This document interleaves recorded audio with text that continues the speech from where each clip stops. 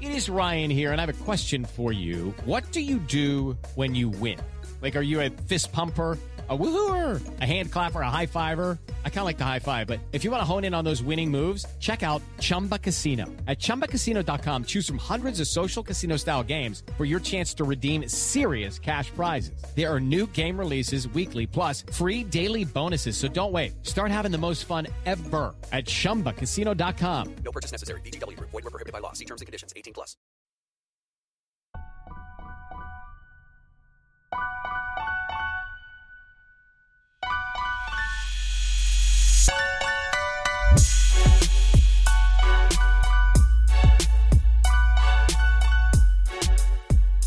What's going on, everyone? Welcome to another episode of Bro History. It's Henry Zamota and Danny Adeljabar. What's up, brother? How are you? Chilling, man, as per usual. How about yourself? I can't complain. It is 10:25 p.m. on Thursday, the 10th, I think, of June. So this episode will be released probably on Sunday. So if something crazy happens between now and then, sorry we couldn't cover it, but we're talking about China today. China. Changing course. Well, actually, we were talking about China, 2 months ago or so? Yep. Yeah, not too long ago. Maybe we can consider this as part of as part of the collection. I do wish that you'd be able to, like, group things together. Like, on YouTube, how you can make, like, these collections of videos and stuff. Playlist. I wish we could do that with our podcasts. Yeah, that'd be cool. Or tag it. Yeah, that'd be cool. Unfortunately, that's not a thing. Yeah, Apple Podcast is not that sophisticated. There are no podcasts that do that, to my understanding. So you can't do it anywhere. Something that we missed, and it was a big news story around the same time as everything that was going on with Gaza. And it wasn't a huge news story because it wasn't that big of a deal, but it was still very odd when this happened. Noteworthy. It was noteworthy. It was telling. And it was that John Cena video. You know what I'm talking about, right? John Cena. I have just one question for you. Are you ready? Am I ready for what? Who's this? Are you ready for this Sunday night when WWE Champ John Cena defends his title in the WWE Super Slam? Right now you can order this awesome pay-per-view event for just $59.99. I'm sorry, no, there is not any chance in hell that we're ever going to have wrestling in this house again. But thank you, but no. Have a good day.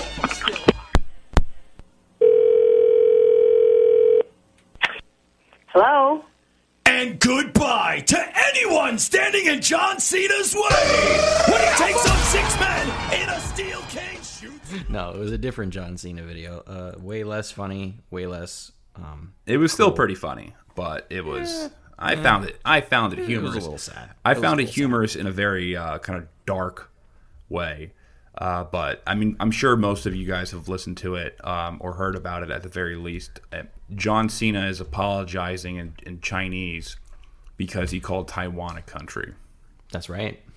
And the reason why he did that is because I forget even the context of when he called. So he was talking to a Taiwanese reporter about the new Fast and Furious movie, and he was just like, I think it said something to the tune of like, oh, Taiwan's going to be one of the first countries that can actually see the new Fast and Furious movie.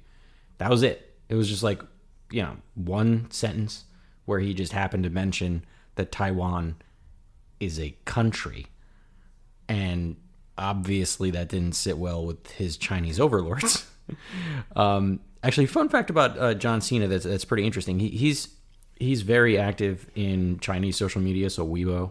And he's been learning Mandarin, and I don't speak Mandarin, so I don't know how good he is, but it sounds pretty good to me. So props for him on that. But as you probably already have guessed, China and Hollywood have been kind of buddy over the last several years, and he's promoting this big movie. Fast and Furious franchise has been around forever, and somehow they keep making money on them. And there are obviously large Chinese interests in that, because they stand to make a shit ton of money in China. And if John Cena mouths off about how Taiwan is a country, China could very easily be like, nope, we're not allowing this movie in China anymore. And you'll lose money. So I think part of it was probably pressure from the U.S. film studios. I think that's Universal Pictures is what does Fast and Furious. So some execs over there probably pressured him into it, and he's got a fairly big fan base in China. So I'm sure he was conscious of the fact that he maybe offended somebody in that way. But it's like the least offensive thing he could have said about this particular issue, which is just kind of wild and sad. I know it is concerning, to say the least. When that much money is on the line, though, who knows how you would react or what you would do if you're promoting a movie that's probably going to do what? I don't know how much movie. I think they did 100. I think the last movie they did made like 175 million in China. So in China alone. Okay. So it's not an insignificant amount of money, Yeah. It's a huge market, so it's easy for us to be like, yeah, we would never apologize. Yeah, I'd stand up for Taiwan. $20 million. Yeah, I'm sorry about that. Didn't mean to call Taiwan a country. They're not a country at all. I don't know what the hell I was talking about. Yep. It is concerning, though, because it's embarrassing. It is it's a very embarrassing thing to get wrapped up in. Especially because John Cena as a character, not like the human being, but like John Cena the character is like this all American, brawny, muscly dude, tough guy, WWE superstar. If I'm not mistaken, wasn't he a part of the military at one point? Like this whole persona that he has, right? And then suddenly he's in this like real big dude bro movie series that makes lots of money, and he slips up and says literally one sentence that could piss off China, and suddenly he's got his tail between his legs. Like, that's symbolically kind of sad. Yeah, like your macho man is like brought down to his knees. Didn't he play in a movie called, like, wasn't his first movie out of wrestling called like The Marine or something like that, where he plays some badass soldier? Yeah, so he's always typecast in those roles. Yeah, well, it is concerning to see that influence. There's other cases like that as well. Sure. What was that movie called? Was it Red Dawn, the one with Gerard Butler? Oh yeah, I think so. Mm-hmm. Something Dawn Down, whatever the hell it was called. It was with Gerard Butler, and it was a film about. Well, initially the film was about China taking over the United States, and when it came to production, when they were going to release this film, they had to change the enemy to North Korea. So instead of like Chinese flags being draped about, they had to use a North Korean flag because they didn't want to piss off the Chinese. Fun fact about that, again, coming back to the Chinese and Hollywood connection there, any film that's has a substantial, or even any, I think, Chinese investment, because keep in mind this is a communist country, the film cannot have China in a negative military role. Like, they can't be placed in that role negatively. Like, you can make a film where the Chinese military is the good guy. That's totally fine. But you can't make the film in such a way where the Chinese military is depicted negatively at all. Otherwise, you can't get the money from Chinese investors.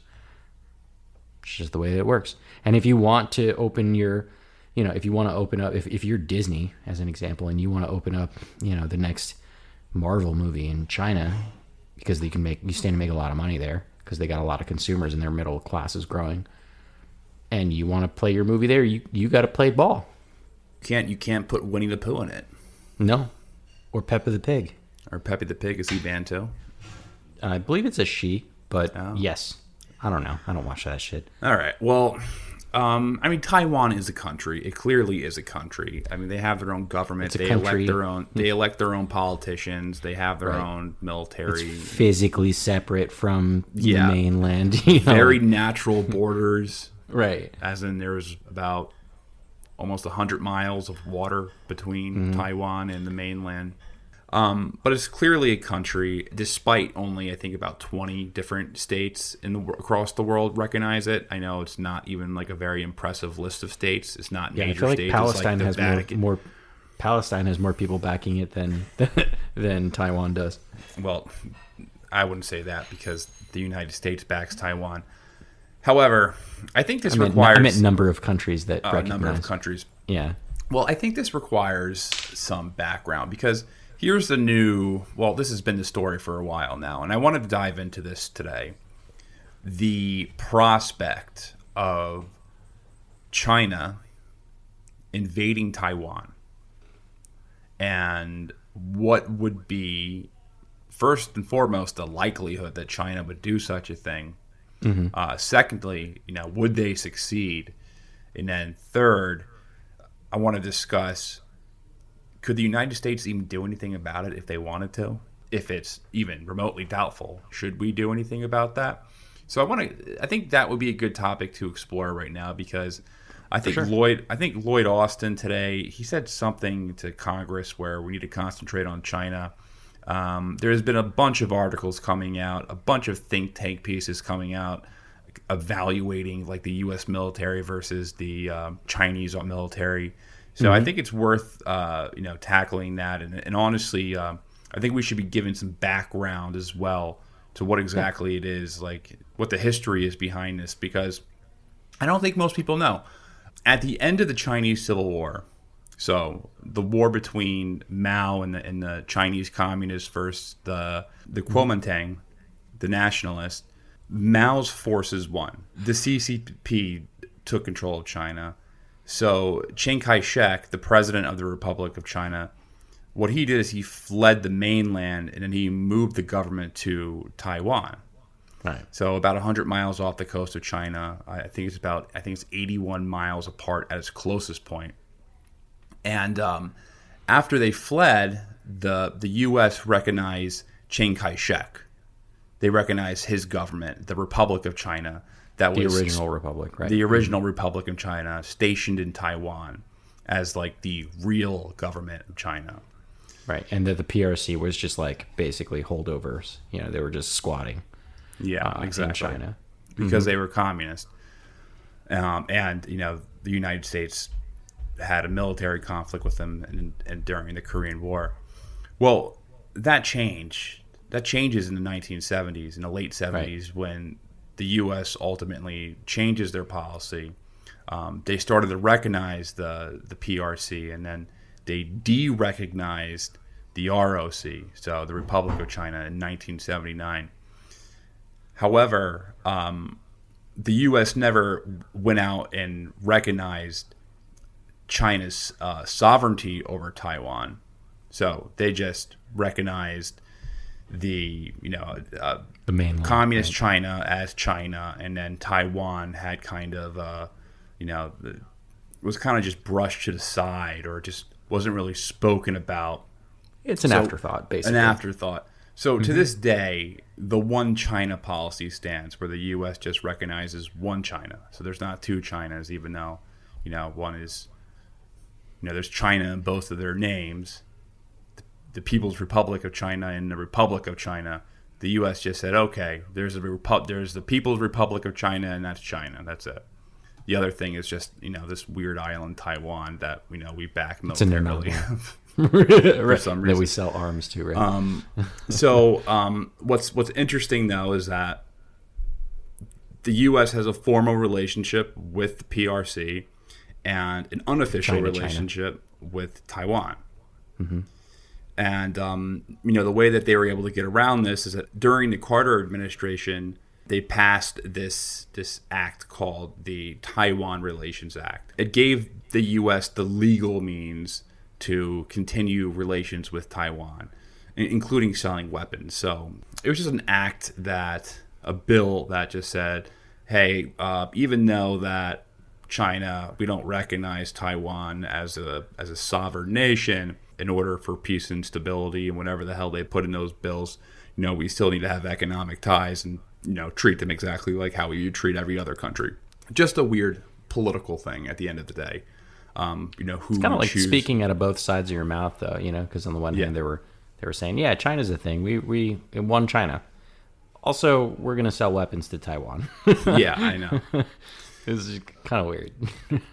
Well, where the conflict comes in, or the conflict potentially drawing the U.S. in, is the Mutual Defense Treaty between the U.S. and the ROC was terminated after the recognition of the PRC. So the termination of the treaty ended the obligation that the U.S. needed to provide any type of military support or security to Taiwan in the case of them being attacked by China. That would be their main threat out there in the Pacific Ocean. And, since the return of Hong Kong to China in 1997, Taiwan remains one of the few territories that the CCP claims, but they don't actually control. And do they control Macau? Macau was to Portugal like Britain was to Hong Kong, basically. Yeah. I don't know the level of control that Beijing has over Macau. I know that there's some degree of autonomy when it comes to the gambling, because basically it's just like Las Vegas of China, right? Officially, I think it's running as an independent city-state mostly, but it's definitely under China for sure. So I was saying before, there's all these different studies that have been coming out about China and evaluating the the current political situation. What does China want? What's China's view on Taiwan right now? And I grabbed this from the Center for Strategic International Studies, and we've used them as a source before. We've used them as a source when we were talking about left-wing and right-wing domestic terrorism, so why not use them as a source here? It is widely viewed by Chinese on the mainland as the last vestige of the century of humiliation that began with the Opium Wars in the middle of the 19th century. The persisting separation of the mainland and Taiwan is also portrayed as a hindrance to China's reemergence as a great power, which President Xi Jinping has dubbed the Great Rejuvenation of the Chinese nation. The Chinese Communist Party's legitimacy is linked to his pledge to achieve reunification of Taiwan with the motherland. As commonly held view on the mainland is that no Chinese leader could remain in power if he allowed Taiwan to separate from the PRC and be recognized by the international community as an independent sovereign state. The anti-succession law adopted by Beijing in 2005 sets forth three conditions under which China would be justified in using non-peaceful means and other necessary measures to protect China's sovereignty and territorial integrity. One would be Taiwan independence forces cause Taiwan's secession from China. Two, major incidents entailing Taiwan's secession from China occur. Or three, and here's the important one that I think we should focus on, possibilities for peaceful reunification are completely exhausted, which I think that would be the pretext of an invasion of Taiwan would be under, because that they no longer believe that they can reunify under peaceful pretexts. And over the past 70 years, there's always been tension between China and Taiwan, but there hasn't been any violence. There's been some time. There's been a couple of times where there was some flexing going on, but there had never been flexing. Yeah, that happens all the time. Actually, yeah. China actually pretty recently flew like a bunch of bombers and shit into the Taiwanese identification airspace, just as a quote military exercise. They do that all the time, though. Yeah, they do that all the time. I mean, that is a particularly big incursion. That means you're going into their airspace. That's people who aren't of calm mind might take that as a threat and actually open fire, and that could actually start a war. So it's actually pretty dangerous that that China would decide to incur that airspace. But from China's opinion, that is their airspace. So you know, that's kind of the running topic. I still think it's dangerous though.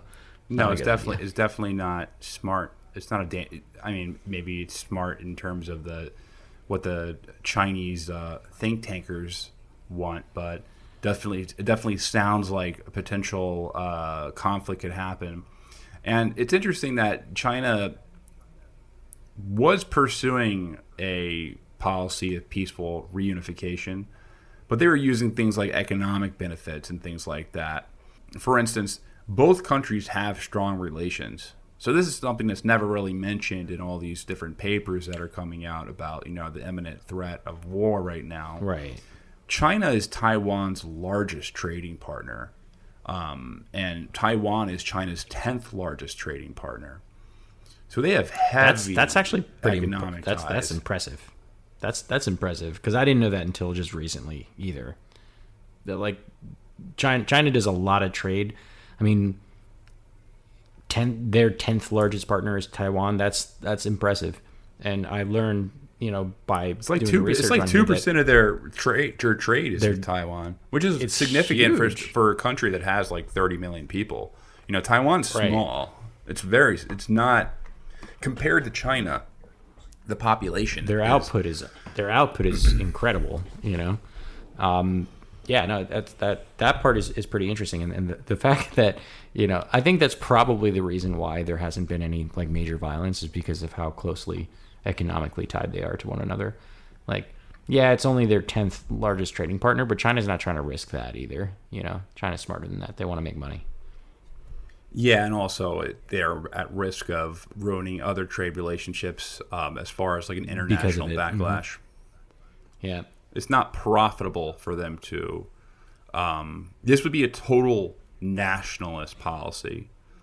Some analysts are talking about how China wants to take control of their chip because Taiwan manufactures a lot of like semiconductors and stuff like that. So they want to take control of that industry or those industries. But I don't know. I don't necessarily find too much water into that.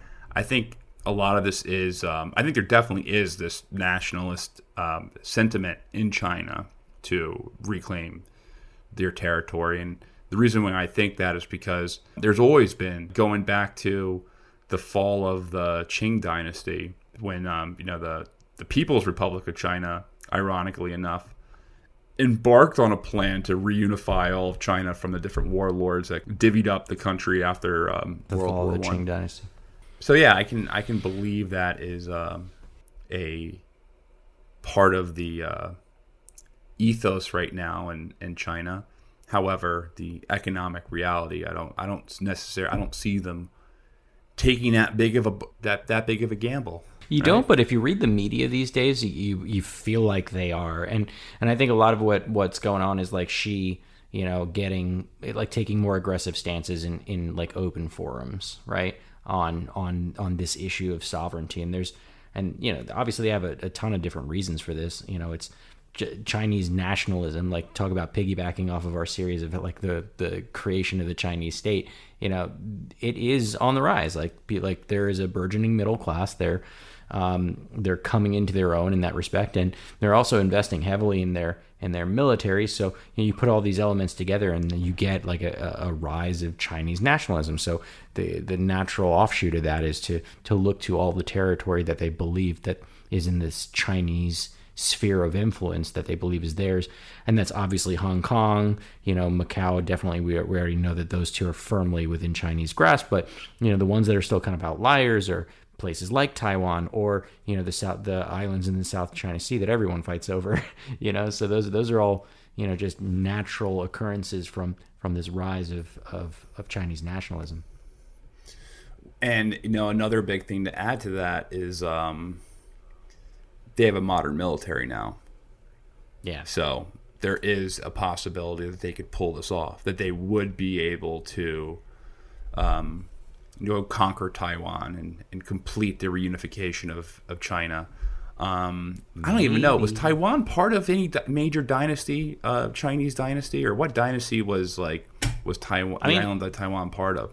It must have been. It must have, like, I don't recall this from our like ancient Chinese studies. I don't recall this explicitly, but it must have been if that's what is in the national ethos that Taiwan is a part of China. It wasn't like an empty island that nobody lived in. You know what I mean? Like the ROC didn't just like escape to like oh look, we found this giant island that no one lives on, and that's where we're going to go and escape. No, I mean there were people there. And that's what Israel is. Let's not open up that can of worms again. But yeah, I mean I think having a military now definitely it entices the hawks, and I think that's probably true of every country. Once you start acquiring certain military assets, you think you can use them. Well, you have to take in mind that the PRC was incredibly poor for a very large part of its history. It's still very, very poor in a lot of parts in China, especially in Western China. I mean, if you average their GDP across all their people, it doesn't look great per capita. No, it doesn't. But previously, when China was very much in poverty, before they started transitioning to more of a free market economy, the PRC, they wouldn't be able to pull off any type of reunification by force. Let's just put it that way. And a lot of their new wealth that they have been acquiring has been allocated to their military. Meanwhile, I don't think Taiwan has really been investing too much into defense. If they wanted to, they could definitely invest more, because Taiwan is definitely a wealthy nation. They make money. Ironically, Taiwan has their own form of national identity coming up. Mm-hmm. So there was a poll, and that's despite the fact that they're not like increasing their military spending. Yeah. So 83% of their population identifies as Taiwanese rather than Chinese. Mm-hmm. And very few people in Taiwan are sympathetic to the CCP. And who could really blame them after having a front row seat to the horrific mass atrocities like the Great Leap Forward and the Cultural Revolution and in more recent history, the suppression of Hong Kong democracy protest. Like China is a totalitarian country. Right, especially because they're doing fine on their own. Again, like they're a wealthy nation. They have a high standard of living. They have a high GDP per capita. They have no reason to like want to be a part of China, with the exception of like China has a massive military. So for better or for worse, that's probably the only thing that China has going for them that would interest the Chinese even a little bit, in either a negative or a positive way. But like what the ultimate thing is, though, is what Taiwan expects U.S. protection, and the U.S. clearly has no. Well, no, they have a policy. They just don't have a clear policy. It's a handshake agreement, basically. If the U.S. will protect them or not. So that's the issue. So Doug Bando, he writes for Cato, the Cato Institute, and he called this strategic ambiguity. So the U.S. is refusing to take a clear position, then both sides will be confused and won't do anything stupid. It's pretty smart, actually. That was his take. That's what like U.S. policy is: strategic ambiguity. So let either side know what the U.S. is going to do. So don't give Taiwan the impression that you'll have its back, so they won't start shit, and vice versa. Don't let China know that you wouldn't go protect them, because then they'll start shit. So that's the reason for the policy, to make everyone confused and unsure, and ultimately just continue the status quo. Because I don't think anyone wants that to happen. Which I would say, I mean, that would probably be the real politic thing to do, right? Or the Machiavellian type thing to do, is just don't let anyone, don't really comment too much. Make very vague comments when it comes to the Taiwan situation. Nevertheless, with these the tensions rising, especially in the news and in the face of we're coming off trade wars, and now we're coming off COVID, and now there's more and more evidence that COVID came from a lab in Wuhan. But with these tensions rising, policymakers are advocating for the U.S. to finally make an explicit defense pact with Taiwan. Mm-hmm. And what a lot of analysts are saying is that just by making that defense pact, that would be enough to deter China from invading. Hello, it is Ryan, and we could all use an extra bright spot in our day, couldn't we? Just to make up for things like sitting in traffic, doing the dishes, counting your steps, all the mundane stuff. That is why I'm such a big fan of Chumba Casino. Chumba Casino has all your favorite social casino-style games that you can play for free anytime, anywhere with daily bonuses. That should brighten your day a little.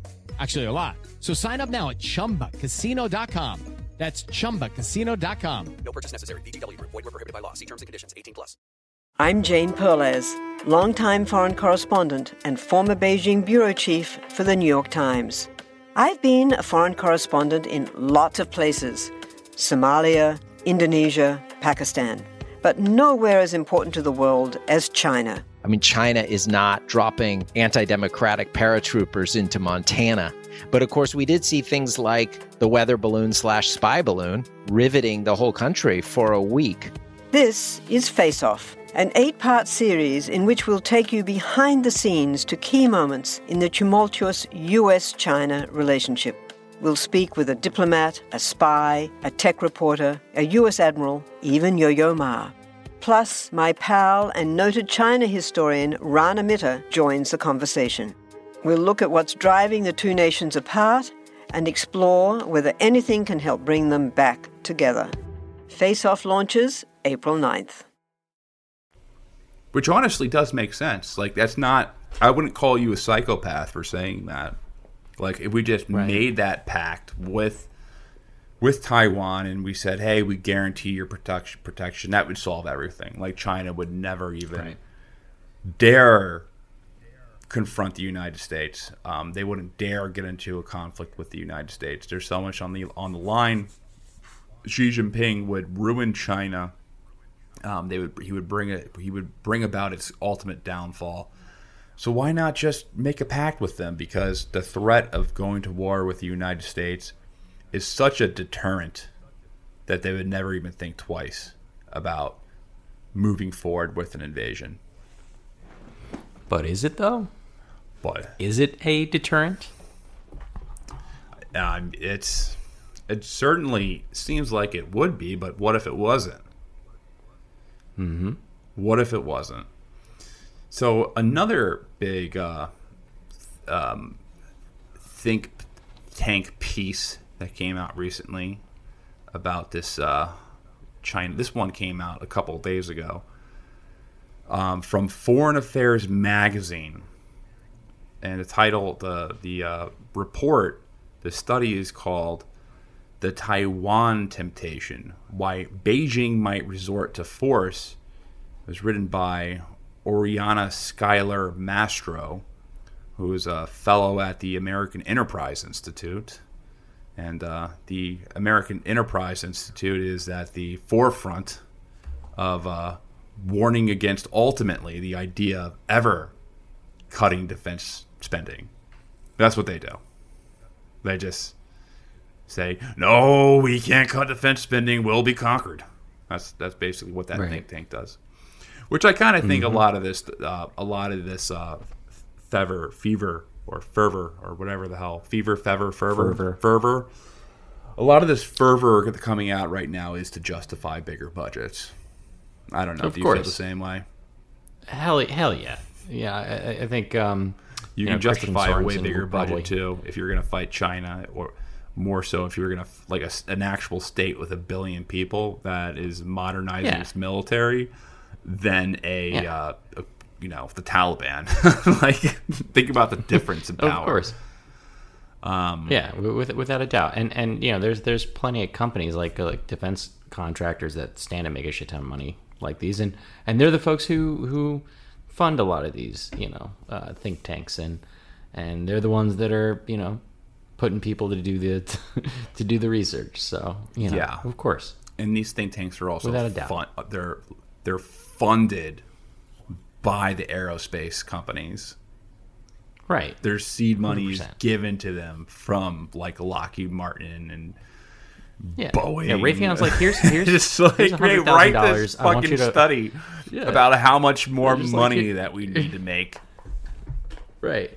Raytheon will be like, yo, here's $100K. Write me an article, and a policy piece that says like we should probably like bomb someone. Anyone, We I need don't to care. upgrade Just say our it. fourth generation stealth bombers or whatever. Right. We need to upgrade our jammer technology. We need a grade level 47948 and a Humvee vehicle Right. that's amphibious and can also go on the Antarctic, that can wither the Antarctic cold, because the next war will take place in Antarctica. So we need to prepare Against for the our aliens. budgets Against the aliens. in Antarctica. A lot of people are saying the UFO stories that are coming out right now. They are coming out, and they're all just like Raytheon like ploys to get us to like spend more money on the government, the military. Yeah, probably. I do want to do, if we have time sometime this month, I would like to explore that, because I'm a huge alien nut, and tell us in the tell let's us do on it. Twitter, tell us anywhere. Like, We can do that if you want to hear about that, because I'm super interested in that shit. Let's definitely do that in the next couple of weeks, because we've already talked about it with some of the people on our Patreon who want us to do that episode. So but people have been saying, I haven't really been paying attention to this UFO crap, to be completely honest, because my take is that, how the hell, if there are aliens visiting us, I don't care how many F-35s that we manufacture or what new technology we make. If they're able to travel from one galaxy to another galaxy and land here, and if they're aggressive, we're not going to... They have most likely figured out a way to wipe out all organisms on this planet that are a threat to them, without destroying like the natural resources they need. That's just my frame of thought. Yeah. They most likely. And I think have there's a lot of arguments that align directly with that. There are a few counter ones for that as well, and I'd love to get into that in a different episode. But let's get back to the Taiwan bit, and so we were talking again, just to refocus. Here Okay, sorry. On this foreign Off the affairs rails magazine. All right, so we were talking about the American Enterprise Institute, their study about the threat of China and all this. So I'm not reading the entire thing, just some key passages that I found interesting. So China has accelerated its military operations in the vicinity of Taiwan, conducted 380 incursions into the island's air defense identification zone in 2020 alone. In April of this year, China sent its largest ever fleet, 25 fighters and bombers, into Taiwan's air defense identification zone. Yeah. So I mentioned that a little earlier. That's the one I was talking about. It's crazy. That is we would never do that to China. We would never do that to Russia. Without like by being a total accident or wanting to start a fight. That's what that is. And to put this in a little more context, back in 1996, China did some missile tests in the Taiwan Strait, and allegedly it was to send a message to Taiwan like, hey, it's China. It's the dragon. China. And the U.S. reacted. They sent 2 aircraft carriers, and then they shut them up, basically. They basically apologized and said sorry about that. Now we're at a different context. The post 2000s. In 96, in 96 they weren't shit. Like they were firing off a bunch of rockets basically to scare Taiwan and be like, oh look, we can reach you. And then the U.S. sends over, like you said, a strike group, like a carrier strike group, and they completely pulled a John Cena and apologized about it. And that was before the disaster of the Iraq War in 2003. So it was like, oh, they just came off from picking on these other countries. We better watch out. That's right, and that's when I think we had a lot more. We haven't exactly won a war in a while, so we have a pretty bad track record right now. Even though our military power is a force to be reckoned with, without a doubt. China now has weapons that have capability to mess with a carrier strike group for sure. So the gravity of a strike group today is a little less if you're China than it was before. We can't do that anymore, not with impunity. Well, they'll sink aircraft carriers, but we could try. They'll certainly try. Mm-hmm. They'll most likely succeed. So much of the modernization, including updates to hardware, organization, force structure, and training, was designed to enable the People's Liberation Army to invade and occupy Taiwan. Xi expanded the military's capabilities further, undertaking the most ambitious restructuring of the PLA since its founding, aimed specifically at enabling Chinese forces to conduct joint operations in which the Air Force, the Navy, the Army, and the Strategic Rocket Force fight seamlessly together, whether during an amphibious landing, a blockade, or a missile attack. Exactly the kinds of operations needed for armed unification. Several retired military officers have argued publicly that the longer China waits, the harder it will be to take control of Taiwan. That is true. Very true. Articles in state-run news outlets and on popular websites have likewise urged China to act swiftly. And if public opinion polls are to be believed, the Chinese people agree that the time has come to resolve the Taiwan issue once and for all. According to a survey by the state-run Global Times, 70% of mainlanders strongly support using force to unify Taiwan with the mainland, and 37% think it would be best if the war occurred in 3 to 5 years. So I don't believe those numbers because it is a state-run global, the state-run Global Times. But I definitely think that because of the rise of Chinese nationalism, that the opinion about solving the Taiwan issue is definitely risen. Well, I don't know if it's like a 70%. I want to see that poll strong because support. 70 and 37% don't match up, right? That's more. No, that'd be 107%. What they're saying here. No. It's one of those like. Did they ask two questions? Like, do you want to go with the war with Taiwan once? Two questions. No, it's what they're saying is 70% of the mainlanders support using force to take Taiwan. Okay, gotcha. That's one question. The second question is, do you want to do it in 3 to 5 years? So. I gotcha. I still don't. sense. I still don't believe those numbers. They seem fairly high. I don't think we can get 70% of Americans to agree on shit. I don't really know what the Chinese culture is like, but something tells me that they're not all completely unified. And if these are the real numbers that they're getting from people, it's because if you don't say that, then maybe you'll be in trouble or lose social credit score or something like that. The only the only country that you'll see legitimate poll numbers like this and like legitimate voting numbers like this that are very consistent across the entire population is Syria when it comes to voting for Assad, 95%. Exactly. That's the only place you're going to find legitimate numbers like that. 95%. 95% of the time, is good. He wins 100% of the time. Yeah. Right. But let's go on. Let's go on, Harry, you're a wizard. The Chinese analysts and officials I have spoken to have revealed similar sentiments. Even moderate voices have admitted that not only are calls for armed unification proliferating within the CCP, but also they themselves have recommended military action to senior Chinese leadership. Others in Beijing dismissed concerns about a Chinese invasion as overblown.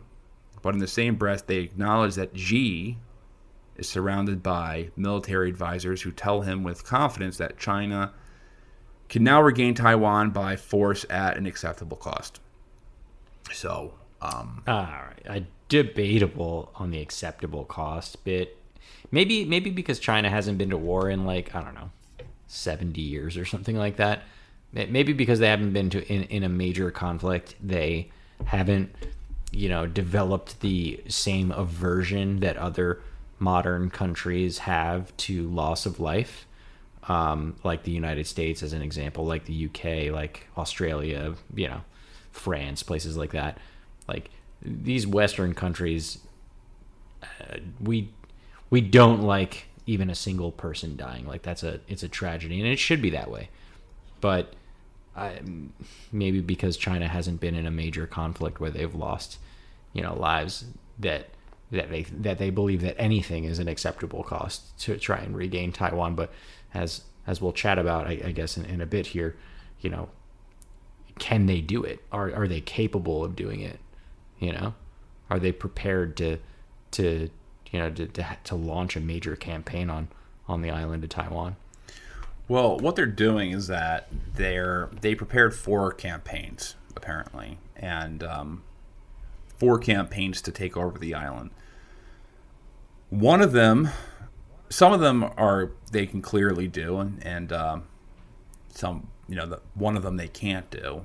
And the first one that they can do is that they can airstrike the shit out of military targets. Sure. Using missiles and bombers, they'll be able to hit military targets. They're also going to be 100%. able to blockade Taiwan if they wanted to. And maybe. And then they're also going to be able to hit U.S. forces deployed nearby with ballistic missiles and stuff like that. Range-wise, sure, they have the range for it. I'll give them that. And then finally, the fourth and final campaign is an amphibious assault. That one's the most unlikely, in my opinion. There's no way. Well, But I don't we want can to talk say about that. no way, but an amphibious assault. I got a lot of notes on that. We can talk about that in a bit, but I think the first 3 they can. Yeah, I definitely have a lot of notes on that. We'll talk about that in a second. But the first 3 things that you mentioned is within the realm of capability. Whether or not they actually go forward with it is another question altogether. Like the third one, like a missile and airstrikes against the U.S. forces deployed nearby, like that. Technically, can they do it? Sure. Like in an actual situation, like in an actual like conflict situation, do we think that they'd have the balls to try? That's a different question, But this is concerning. I guess it really what are they capable of doing? Yeah, They're capable. They're capability, capable of doing all of that. Right. I mean, I'm capable of punching you in the face, but like, am I going to actually? Yeah. No. Yeah, but what are you capable of doing successfully?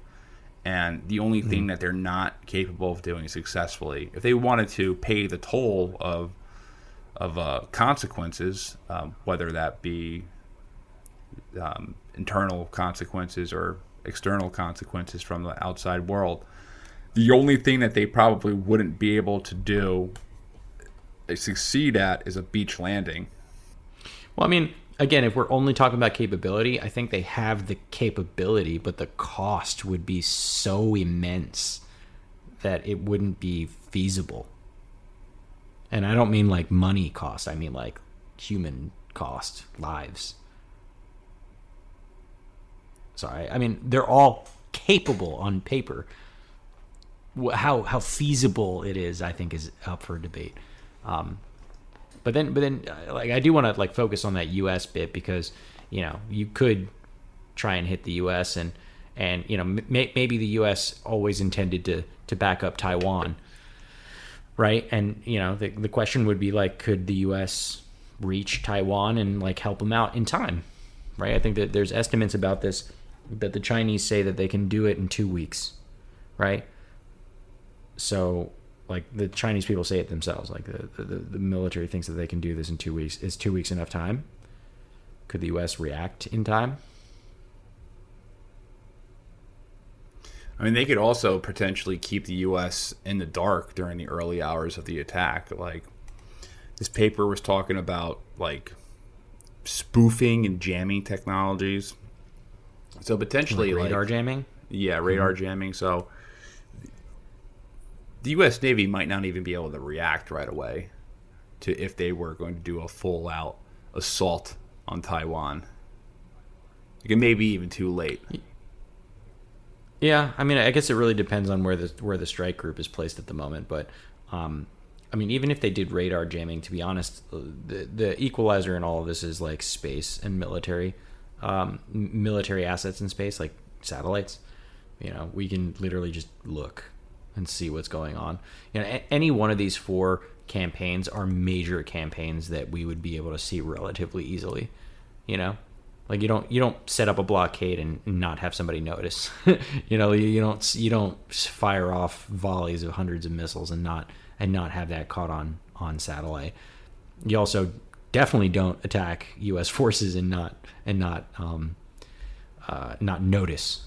And of course, for an amphibious assault, any amphibious assault that they would want to try, that would have to be like very large scale, because again, Taiwan is a pretty sizable country with a sizable active military. How dare you call it a country?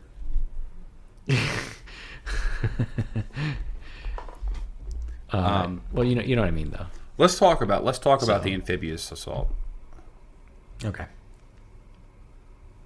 So, I can kind of like shift around. I got some notes on this stuff. So I actually read a article, and it actually makes the case that Taiwan can actually win a war with China, which it sounds on the face of it just ridiculous. This was on Foreign Policy, and this guy named Tanner Green. He wrote this in September 2018. So some of the numbers are a little bit old, a lot, especially on the like counts of military and counts of like weaponry and stuff like that. A lot has changed, but the general idea I think still is very poignant. And he wrote, and he was mentioning how she has been ratcheting up, this idea of like doing something about Taiwan, and he quoted him in saying that he said, quote, well, we have firm will, full confidence, and sufficient capability to defeat any form of Taiwan independence secession plot.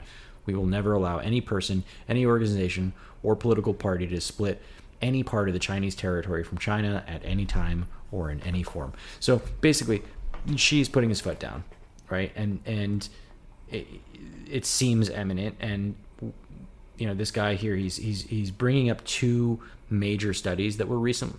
One was by Michael Beckley, who is a political scientist at Tufts University, and the other one is Ian Easton, who is a fellow at Project 2049 Institute, and he wrote a book on this particular topic called The Chinese Invasion Threat, Taiwan's Defense and American Strategy in Asia. And he uses those 2 studies to like paint a picture of like what would happen. And I think we kind of brought up some of the first bits, right? If you ask the Chinese, this is a clean sweep, and according to Xi and all the people that are whispering into his ear about how, that they can do it, with a reasonable cost. This is the point that I'm kind of scoffing at a little bit. But, to your point, it's going to start with rockets, Chinese rockets. So the PLA, the People's Liberation Army, they literally have a rocket force. Like, how we have the Air Force, the Marines, and the Army and things like that. They have a rocket force that's dedicated solely to, missile rockets. warfare, and it's exactly, and it's actually kind of incredible. And they have some of the highest caches of medium range rocket weapons, which can easily strike Taiwan, right? That are well within range to hit Taiwan. And so they're going to start launching a crazy barrage against Taiwan. And particularly, they're going to target things like infrastructure, and like military things, so airfields, communication hubs, radar equipment, transportation nodes, and of course government offices as well. And they're going to do this to, basically crumble the infrastructure before they ever even think about doing any invasion. And, at the same time, I was reading that there are actual plans in China about like activating sleeper cells in Taiwan. So basically Chinese nationals who infiltrate Taiwan and maybe even like sneaking over some special forces to like double up on the shock and awe campaign. Basically what they're saying is they have these plans to do like political assassinations. So to kill people like the president or people in her cabinet or party leaders or even like important infrastructural people like scientists and engineers, stuff that, like the Mossad does against Iranian, nuclear physicists. But also like even famous people, to be honest, like they're just targeting a lot of high priority people. And the reason why they're doing this is not only just to soften the Taiwanese defenses for a potential amphibious assault, but also, frankly, just to crush morale of the Taiwanese people. And these are actually plans that they have. Now, getting to the point here of the amphibious assault, this would involve tens of thousands of Chinese ships, and the majority of them would be merchant ships. Actually, they wouldn't be like military ships. China doesn't have that many. But the reason why they'd need tens of thousands of them is because you would need to ferry over something like 1 million soldiers. And yeah, I'm not even joking, 1 million soldiers. They'd need that big of an occupying force because, first of all, Taiwan is a very well-populated country, right? And as we noted before, not a lot of them are sympathetic to the CCP. Not a lot of them are going to be happy about the fact that they're invading. And they have something like 2.5 million reservists, so like they do conscription, not unlike, in Israel. And they would arm them, and so you would need a shit ton of people on that island to keep like a martial law going, but also because China would want to use Taiwan as the forward operating base or the war zone, because, if they do anything, the US and Japan are probably going to respond, right? And so they don't want that fighting to happen on mainland China. They want it to happen in Taiwan. But Xi and his people apparently are resolute to saying that they'll get it done in 2 weeks. But I think what this article was super interesting about is that I don't think it's going to be that easy. So I want to tell a quick little story to kind of highlight why this isn't going to be so easy. So do you remember in 2017, during the hurricane that happened in Puerto Rico, Hurricane Maria?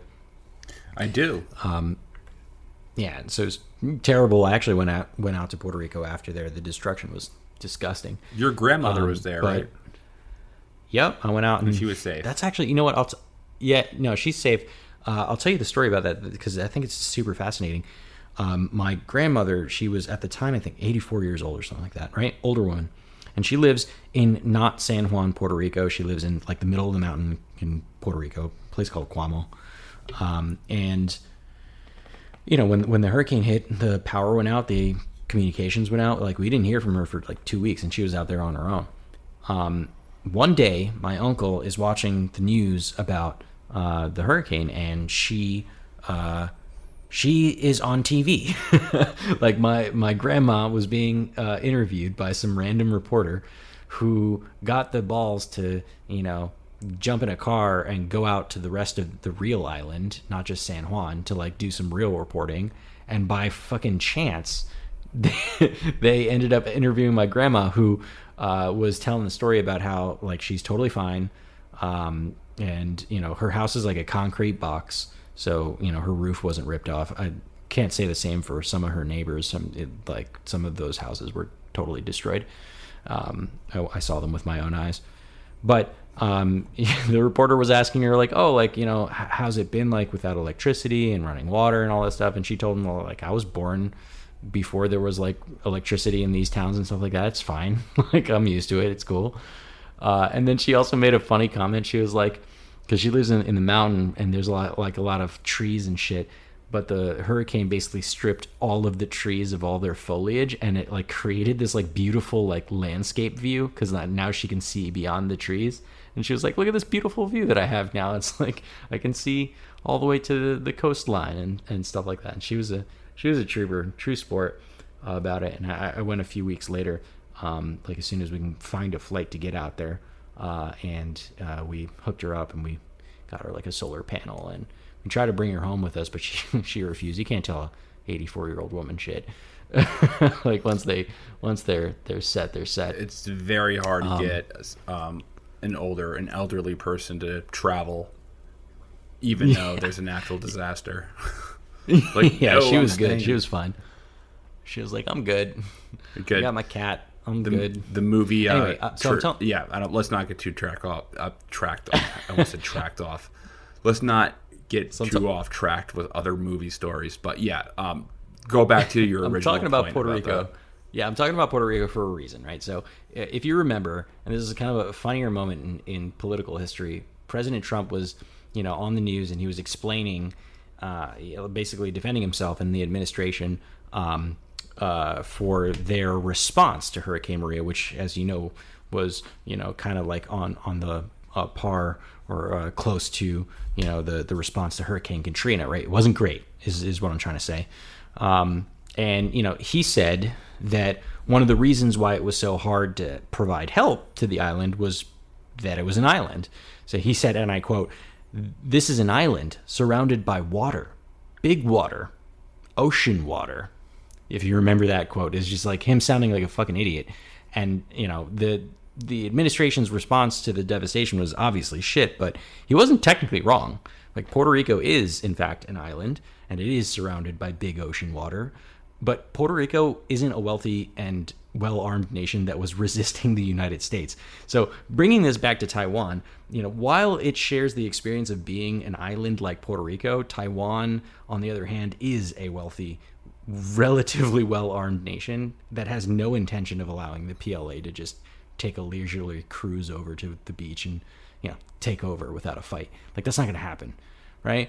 And so I put so much emphasis on this island bit because weather plays such a huge part in this, like, in any successful like military maneuver on the water. And one thing that pretty much all the experts know about this particular situation is that that there's a limited time period where you could conduct a major military operation in that strait between China and Taiwan. And turns out April and October are your only two windows. They're the only 2 months in the entire year where there are little to no storms, where the wind and the waves That's funny are low. because that's just that's the opposite of the Western Hemisphere. Like where we October and April is where we get the most storms. Right. So it's but right over there, like they know that April and October that you get almost no storms, the winds and the waves are low. So in other words, this is the only good time to send tens of thousands of ships across even the relatively short 100-mile trip from the mainland to Taiwan, right? So you only have two windows that you can do it. And also, fun fact, in April, fog levels are the highest that they are in the entire year, right? So in April, the average visibility distance is 1.5 miles, like visual visibility. 1.5 miles isn't very far, right? Like, you could be sailing into a trap, basically.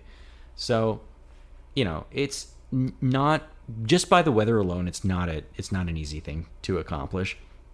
And also, there are only 13 beaches on Taiwan's western coast that the PLA could use to do an amphibious landing. Like, the rest of it is just rugged and not a beach, So, obviously, if there's only 13 places where they could land, the Taiwanese people are prepared for a conflict in those 13 places. So they've set up things like underground tunnels and subterranean supply depots, things like that, to make it so that they have the logistics and the infrastructure to resist, right? It's kind of like, the beaches in Normandy were set up for an invasion, But the point, though, is everybody knows this, including the Taiwanese military and the PLA.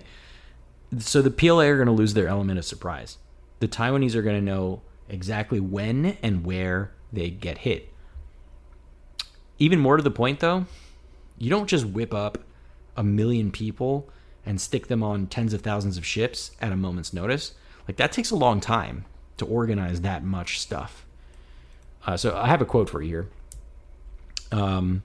Easton estimates that Taiwanese, American, and Japanese leaders will know that the PLA is preparing for a cross-strait war more than 60 days before hostilities begin.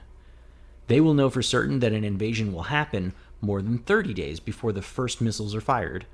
This will give the Taiwanese ample time to move much of their command and control infrastructure into the hardened mountain tunnels, move their fleet out of vulnerable ports, detect suspected agents and intelligence operatives, litter the ocean with sea mines, disperse and camouflage army units across the country, put the economy on a war footing, and distribute weapons to Taiwan's 2.5 million reservists. So the Taiwanese here are going to have a heads up to prepare. Like, a lot of heads up. They're going to know exactly where and when it's going to hit. They're gonna have an opportunity here, right? It's definitely not going to be a surprise attack. But then, then the question always comes down to, like, oh, but, so what? China has a bigger military. They spend way more money on the military. I mean, we're just talking about how Taiwan hasn't increased their military budget since, like, 2012, or very lightly increased their military budget. Meanwhile, China's building aircraft carriers and fucking stealth fighters and shit, right? So let's compare that really quickly. So these numbers are as of 2018, but this was the most comprehensive numbers that I can find from the same source.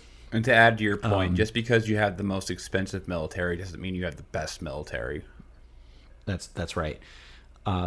So as of 2018, at least, and trust me, a lot of these numbers are way low for today's standards, with this 3 years ago, and China's done a lot on this front, and so is Taiwan, actually. But as of 2018, China's military budget was 154 billion. Taiwan's is 10.4 billion. Active duty troops in China were 915. That number now is like 1.3 million in China. Taiwan was 140,000, so that's a lot different.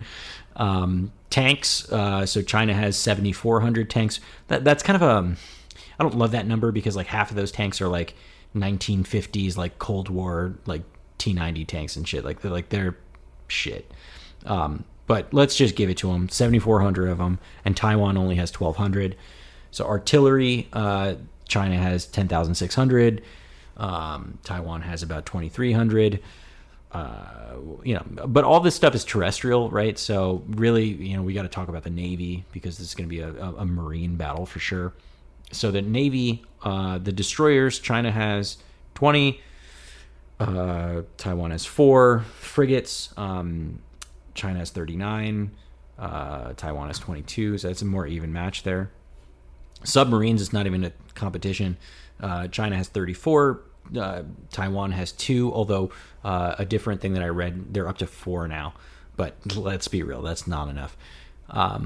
Coastal Missile Patrol, this is more even. So these are just literal ships that have missiles on them that do like close to shore operations. So 68 for China and 44 for Taiwan. And finally, the one that's the most evenly matched, which will also be a very important part of this battle, is fighter jets. So 400 for China and 420 for Taiwan. So in this case, actually, Taiwan has an edge, and I'd argue has a massive edge if we're just doing toe-to-toe fighter jets, because neither side can use every ship, every fighter right now, because many of them are being serviced and things like that. But by many accounts, Taiwan's got more up-to-date fighters, and things like the J-20, like the new stealth fighter that China has, they have like maybe 10 total.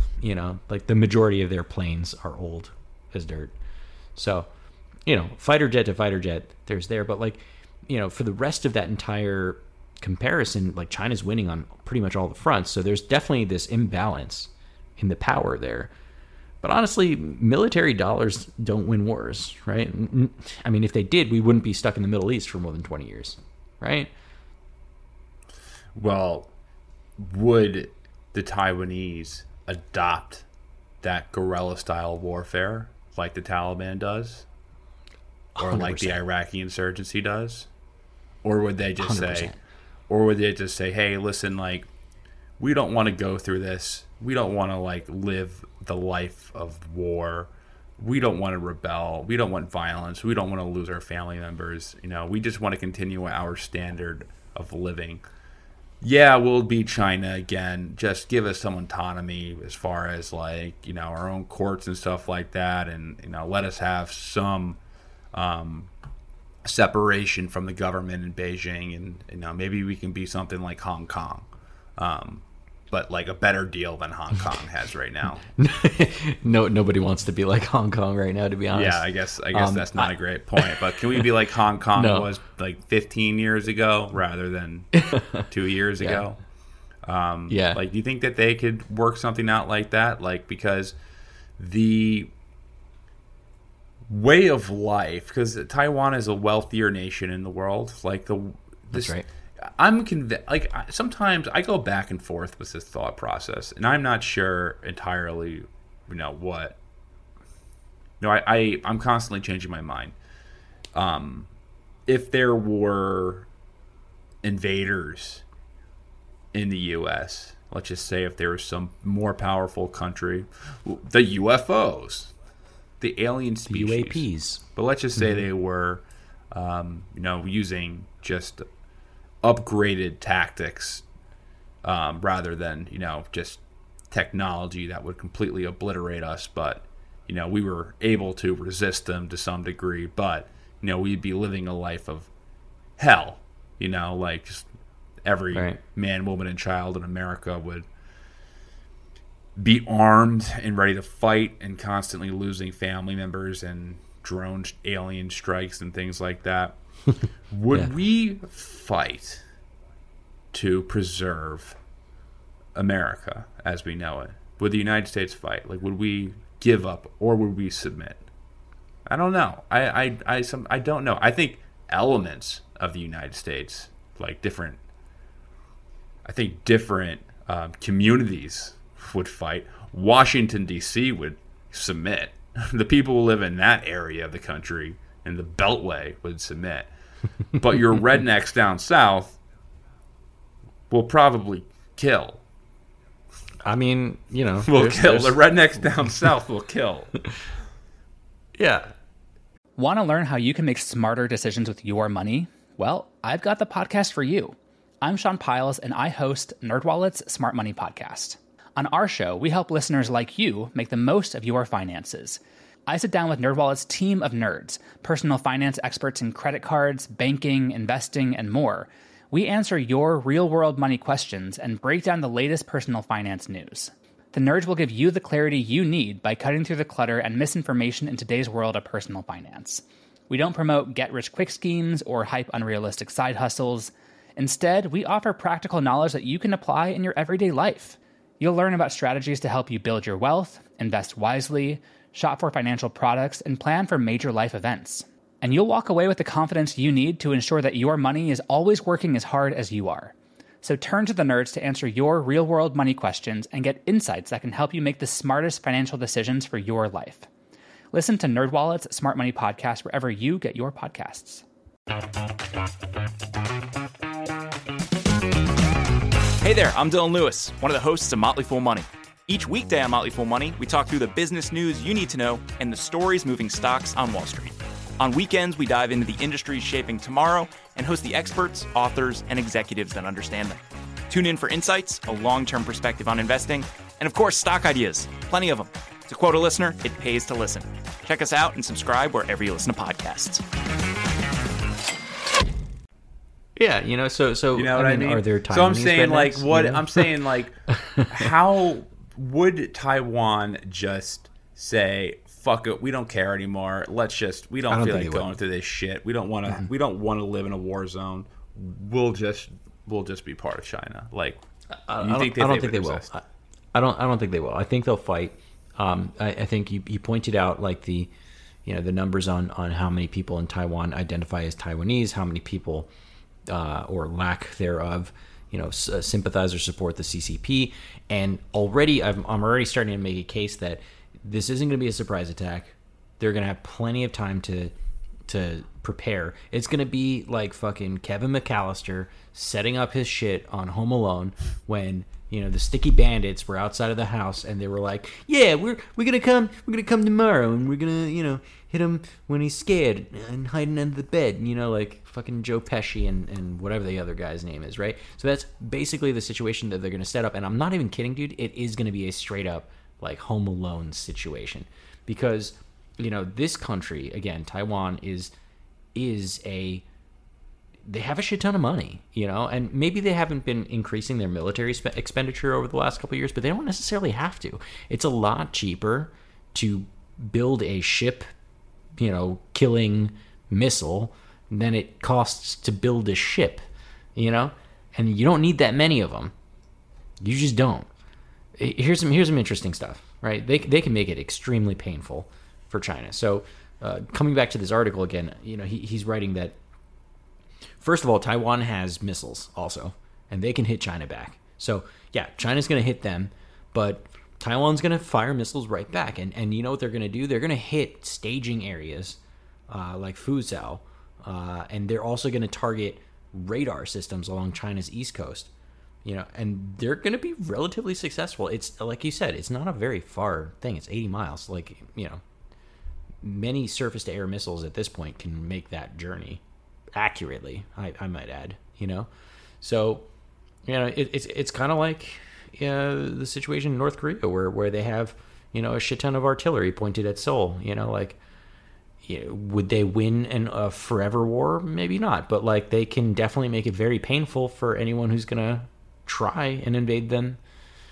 So they're gonna hit them with missiles, and they're definitely gonna hit all of the ships that are coming along to try and do an amphibious assault, because basically those ships are going to be sitting ducks. Let's be real.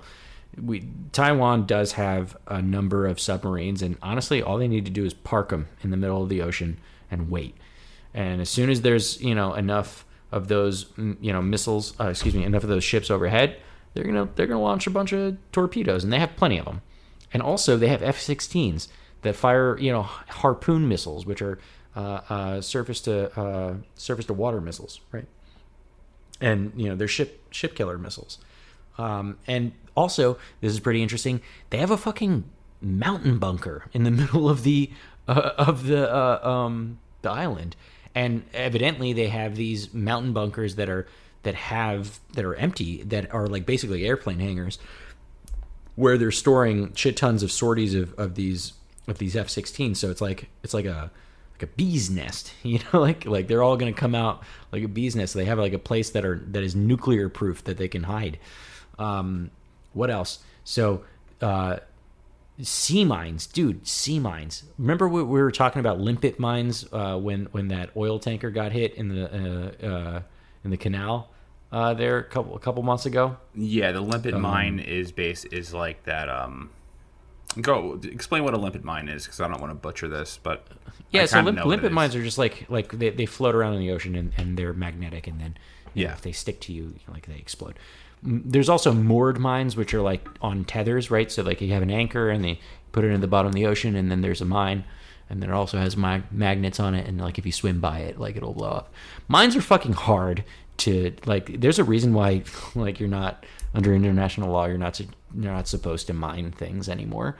But they would definitely do it if it was like life or death situation. They'll certainly fucking mine the shit out of their entire coastline, without thinking twice about it. And that's incredibly hard to debug. Here's some more interesting stuff. I'm gonna read you a quote. The first craft to cross the shore will be met, as Easton's research shows, with a sudden wall of flame springing up from the water, from the miles of oil-filled pipelines sunk underneath. I'm going to explain what this is for a second. They've got... They obviously, remember, they know that there's only 13 places where China can possibly land, right? And so what they've done is they've put miles of oil pipeline underneath the water by those shores, and they've rigged them up in such a way that if they wanted to, they can just release a shit ton of oil into the water and light it on fire. What does that remind you of?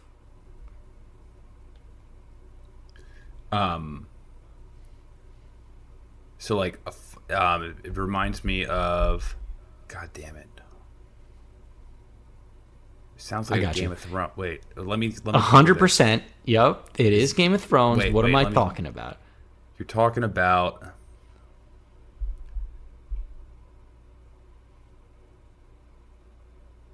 Probably need to timestamp this thing. What fucking battle was this? You want me to just tell you? Just tell me. Okay, it's the Battle of Blackwater Bay, right? Where shit, where yeah. Fucking Tyrion, puts a shit ton of wildfire in the water in the bay, right? And they just like pretend like they're not putting up a fight, and they lure all the ships in as far into the bay as possible. And then as soon as they're in close enough, they fire one. Fucking Bronn fires one flaming arrow into the water, and giant green wildfire explosion, right? And they have this. Like, they literally have this. They're willing to straight up poison the oceans with like an oil slick and just light the fucking ocean on fire, which is so metal. And they've literally already built this. They have this capability. It is pretty metal would be the best way to describe that. It's very metal. So, and he goes on and he says, all right, so they have to get through torpedoes, they have to get through, fighter jets, they have to get through limpet mines and moored mines, sea mines basically, and then they have to get through the wildfire, right? And they have to do all of these things in a 4-week period that at least one of those 2 4-week periods has maybe about 1.5 miles of visibility because of all the fog.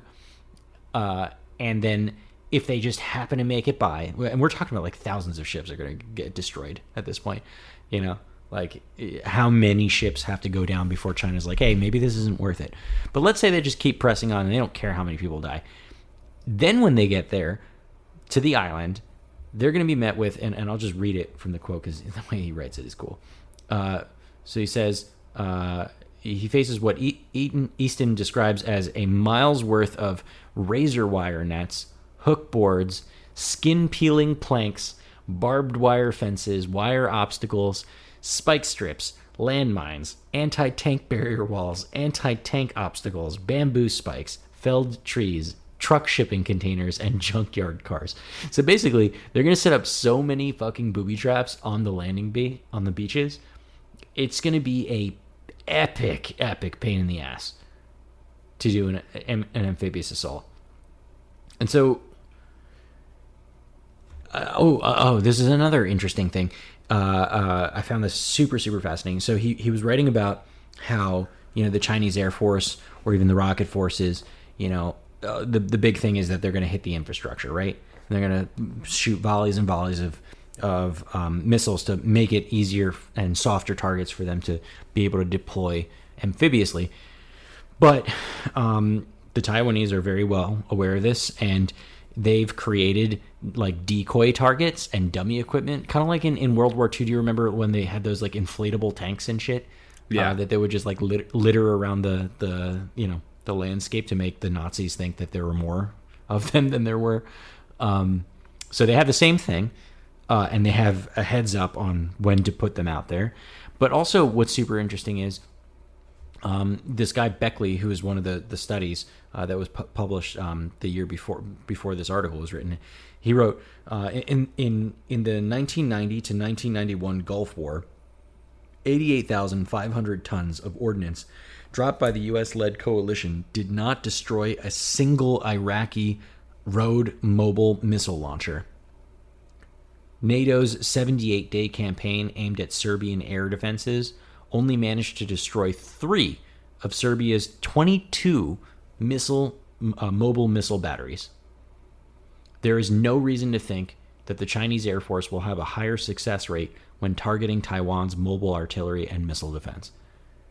So what he's writing is that historically, for the U.S., 2-time World War, champions, like we had a really tough time destroying mobile artillery and mobile missile launchers. So China's probably going to have the same problem, which means that those missile launchers are going to be intact when those amphibious assault vehicles are making their way onto the beach, which means they're going to be in a lot of trouble. And so if you want to ignore all of the things that I just mentioned, and you say, know what, China's going to make it, they're going to keep going, only after all of that shit, well, then they have to deal with Taiwan's 140,000 active duty military, as well as up to 2.5 million reservists who at that point have been activated and armed, and they hid them all over the fucking place, in cities, in jungles, and all over the place, just waiting to carry out a protracted war. Last quote I'll give you, and then I'll turn over the mic here. So he says, yes, the Taiwanese army projects that it can only hold off its enemy for 2 weeks after the landing. But the PLA also believes that it cannot defeat the Taiwanese forces in under 2 weeks. It will lose the war. 2 weeks is our window here. It sounds like if the U.S. really wanted to damage China, they would try to convince them to do this invasion. Yeah. And all they would need to do to ensure that, it's a balanced fight is just keep selling weapons to Taiwan. And go figure what happened recently, Biden just started selling more weapons to Taiwan as early as in the last 2 weeks. So the Machiavellian way of thinking on this would be still don't recognize them. Correct. Because so that China thinks they have a chance. So China thinks they have a chance. And don't make a comment. Just make vague comments like, we're committed to preserving democracies and right, blah, blah, and blah. And then hope they invade and then just make money off of it. That would... Yeah. Have and they stand to make a lot of money. It sounds like that's what I would do. I don't want to give anyone ideas, or I don't want this podcast to give the war criminals ideas. They're hey. They're taking notes in the background somewhere. They're like, oh, now they're going to bring this to the Raytheon board. They've thought of this already. Yeah. We're not we're not the ones thinking we're of this. We're not that smart. Yeah. Yeah. No, but that's interesting. That actually, you actually changed my mind on a lot of stuff. I thought that I was under more the camp that China would be able to pull it off, but I think you've convinced me that they probably wouldn't be able to do it. Because I was thinking more in terms of just will the U.S. be able to stop them? But I wasn't really thinking about Taiwan's actual defense measures. Because the answer, would the U.S. be able to stop them if they were able to let's just say if Taiwan just put up a very weak rolled defense, over and died, basically. Rolled over and died. Yeah. And there were maybe some small factions in Taiwan that were asking for military aid, and we were like, okay, we're going to come and get pulled into this. And I was thinking more in that scenario where we probably wouldn't be able to do too much to help them, because I was looking at these war games that have been conducted by the RAND Corporation and by a bunch of different, but by our own military. Yahoo News released this big classified document basically about the past 2 years of war games with China, and we lost basically all of them ended up being a loss for the United States. There was one quote in it where it was we lost so much in these war games that we stopped doing them. Like we just stopped doing them because We just stopped playing. We stopped playing these war games, and it was all about like China using biological weapons at all the local bases and killing everyone there, and it was just a disaster. And Rand Corporation did studies back in the early 2000s, so it was the Rand Study Corporation was based. It was written into the early 2000s, but it was anticipating the following decade. So it was written in supposed to looking be ahead. about 2010, 2011 or so, and they even had the U.S. not being able to prevent a invasion, but the way that you put it, that China can swing its dick around all at once, but I think that China's analysts know. I think that a lot of the evidence that's being used to say, hey, China's about to invade Taiwan, and this is imminent. I think a lot of it's being cherry picked because Xi Jinping, he's not an idiot, and he may want to, you need to, even if you're an authoritarian president, or if you are in charge of a totalitarian state, you need you need to placate the nationalism in your country, because that's where you're ultimately getting your legitimacy, is from nationalism. And I could see why politically Xi Jinping needs to talk tough, but I'm sure that he has other advisors in his ear who are like, hey man, we can't do this. Look at Trump. Like, every advisor, every president of the United States has their different degrees of people in their administration who vary from psychopaths to war hawks to realists. Every administration has them. Trump's psychopaths was like John Bolton. His realists were more like McGregor, the final days. So yeah, I think I'm kind of leaning towards you, and a lot of this talk about Taiwan is more so meant to just rev up the dollars for companies like Lockheed Martin and Raytheon, to spend more money to sell more weapons to Taiwan. More so, not just to sell more weapons to Taiwan, to us, for if you frame like, hey, we just had a disaster, like we're coming up to a disaster. The United States will not be able to project power in the Pacific Ocean like it used to. We need to up our military budget, man. Like, right, 900, whatever the budget is right now. What is it, like $850 billion a year? I forget the exact number. Around that number. It was 754, but I think they increased it again. So. Yeah, they increased it again. That number's I lose track of all the times they increase it. We're going to have $1 trillion a year military budget. Well, yeah, in the next 5 years, easy. In the next 5 years, it's going to be $1 trillion a year, unless our drug addiction catches up to us, and printing money and being in massive debt, within the next 5 years. I don't know when that's going to happen, but it certainly seems like there's that looming cloud or impending doom of just incredible inflation and all this horrible economic recession that could possibly come. I mean, who knows if the Fed can print their way out of it next time, but these budgets are going to increase, and it'll be amazing. $1 trillion budget, military budget a year, and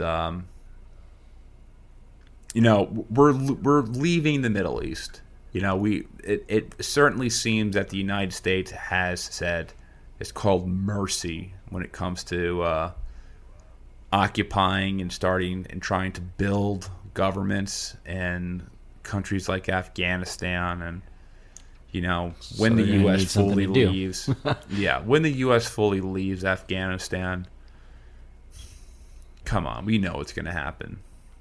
That government's going to fold like a stack of cards pretty quickly. Right. That they have no legitimacy.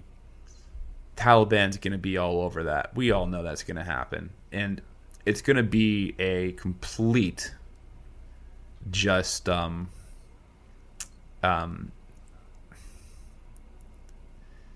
man, I'm looking for the right word, but I just can't really find it. It's going to be a shit show. It's going to be a shit show. All right. It's going to be a very clear, it's already been very clear that these projects of nation building have been just unsuccessful, short-sighted, ridiculous, insane to believe that they could possibly work in any universe.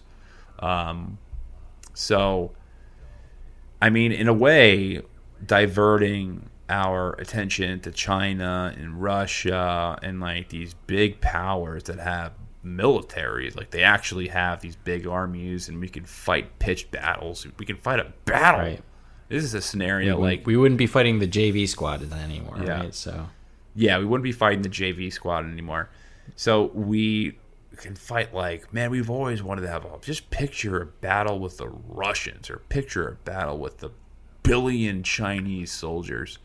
Right. It sounds like a cool video game, right? It sounds like every Call of Duty video game since 2010. Well, every single Call of Duty game, isn't the villain always some ambiguous? It's either Russia or Eastern, China or both. Oh, isn't that? Don't they make up countries? They'll be like, oh, he's from Zagistan They make up a Middle East. So what they do is they make up a Middle Eastern country, right, where the battle takes place, but it's always fought by China and or Russia against the U.S. in that territory. But there was a I forget which Call of Duty that was I think it was Modern Warfare 2, if I'm not mistaken, where the Russians actually do invade mainland U.S. and it was fun. There was Burger Town and shit like that. That was a cool video game. Quite enjoyed it. I never knew that. Yeah, I always thought they just to avoid controversy they made up country. They made up some fictional country like Zagistan. They always or something like that. Yeah, they always made up the Zagistans, right? That was always because they definitely shit on those countries, right? And they didn't make them look very great. But it was always a proxy war, right? That was just the stage set for the Russians and the Americans to ultimately duke it out in those particular regions. And then there was the weird Call of Duty, which was in fucking space or some shit, and it featured Jon Snow. I'm not even kidding. Kit Harington was the evil bad guy in this Call of Duty video game. It's a weird casting. Sucked. Yeah, it was super weird. I don't picture him as a villain. I don't want it. No. My queen. Oh. My queen. Oh, my queen. All right. Kind of somewhat related to this while we're talking about space. Can I tell you a interesting theory about how China could invade Taiwan and, by extension, could beat the United States? By computer virus? Not exactly. So, virus, cold. It's cold. What gets cold? I'm doing Jeff Goldblum if you remember Independence Day, but my impression is not very good. If you remember, I was saying that Taiwan gets a heads up about, Taiwan and Japan and the U.S. Everybody gets a heads up that China's preparing to invade. And the reason why they get this heads up is because, again, the force that you need to amass is going to be massive, and it would show up very easily on satellite imagery. However, if you're China and you want to get this done, you attack United States military satellites. You take those offline first. And the reason why is that this is potentially feasible is because China is spending like 2 or 3 times more on space and like space R&D than we are, by a lot, actually. They're kicking our ass in space right now. And they've got double the amount of military satellites. And they're civilians, and they've got a shit ton of civilian satellites too. But all of their Chinese corporations are just the government anyway, so they can commandeer all of those satellites. The likelihood that they have some kind of like satellite to satellite weaponry in space is probably pretty high. It's also probably pretty high for us too, to be honest. Like, we definitely have weapons up there that we're not talking about. Like, I have no doubt in my mind. And also, China has ballistic missiles on the ground that have the ability to shoot satellites out of the sky. And to shoot Los Angeles and basically any city in the country in the United States. Right. I would imagine. But I mean, but very specifically, all they have to do is like launch one major campaign, and make it look like an accident, right? Just blow up a series of U.S. military satellites, and maybe that creates a situation like Gravity. You ever watch that movie with Sandra Bullock? Where, like, I did. It was it was good. The one satellite blows up, and then it causes like this like swarm of shit that like goes around the Earth at like 10,000 miles per hour, and then it just chain reaction of junk in space, which would absolutely be terrible. Let's be real. But China just has so many more military satellites than we do that like they can afford losing a couple. Like, they can afford that. That's fine for them. And if they remove our eyes in the sky, then they can mass up as many military forces on their border as they want, and then Taiwan wouldn't have that 60-day heads up that they're coming. They'd still have to go in April or October, but it wouldn't be so obvious. Well, God help us, none of this stuff happens. Yeah, seriously. Because, I don't know, man. War with China would between the United States. If the U.S. was drawn into a war with China, I just want to give my final position. It would be terrible. Like, it would most likely mean a war that could very well result in in nuclear weapons being tossed back and forth, the extinction of mankind. Which would be the extinction of mankind. And as crazy as the people who run these countries, and including our own country, and believe me, I think China is not good either. However, they may be kind of sadist, but I don't think they want to die. They're not stupid. They're not that dumb, because they actually have to live with or not live if DC's nuked. They actually have to deal with the consequences in that respect. You don't really have to deal with the consequences if you there's no plan B if you blow up the planet. Gaddafi or something like that. Yeah. Exactly. You're just probably going to get a promotion for doing that. Mm-hmm. Yeah, but that's my take. Do you have anything else to add before? No, man, that's all the information I got. Hopefully you guys, learn something about not only the China and the Taiwan situation, but also about the some of the military tactic and strategies that surround this particular issue. And let us know what you think. Do you think China would pull it off? Do you think they'd try? Do you think the U.S. would step in and help them out? Like, let us know. Yeah, one more thing I forgot to mention, and I saw an article in the National Interest that said that Taiwan should learn from the 6 Day War. So how Israel preemptively destroyed Egypt's air force. They're like, well, China could do the same thing to Taiwan, so they should be ready for it. So I thought it was interesting that there was an article in the National Interest about that, but maybe we can talk about that on another episode further, because I've been wanting to do an episode on the 6-Day War. But we got 6-Day War and then ultimately UFOs. So we got a lot of content that and some other episodes we've been discussing as well lined up.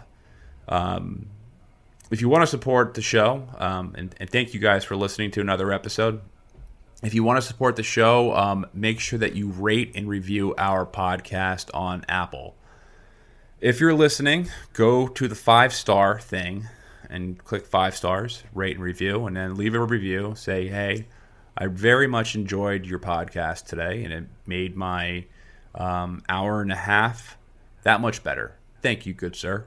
That would be the type of review that we would prefer to see when that pops up.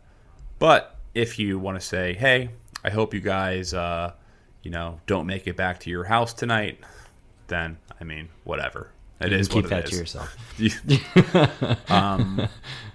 But yeah, rate and review the podcast. It is the number one way to help this show continue to grow. And then if you want to support us on Patreon, that's Bro History at Patreon. We have extra content on there, early episodes, as well as access to our Slack, which is a fun community that we set up. And yeah, that is all I have to say. It is 12:12 a.m. in the morning right now, and it's sweltering hot in this recording room. So I think I might be signing off. Same. All right. Thanks, guys, again for listening, and we will see you next week. Peace. Peace.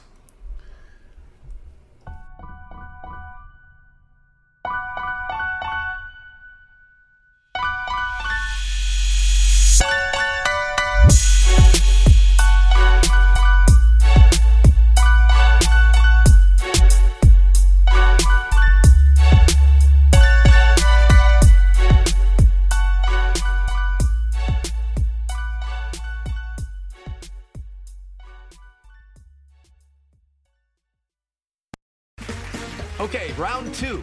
Name something that's not boring. A laundry? Ooh, a book club. Computer solitaire, huh? Ah, sorry, we were looking for Chumba Casino.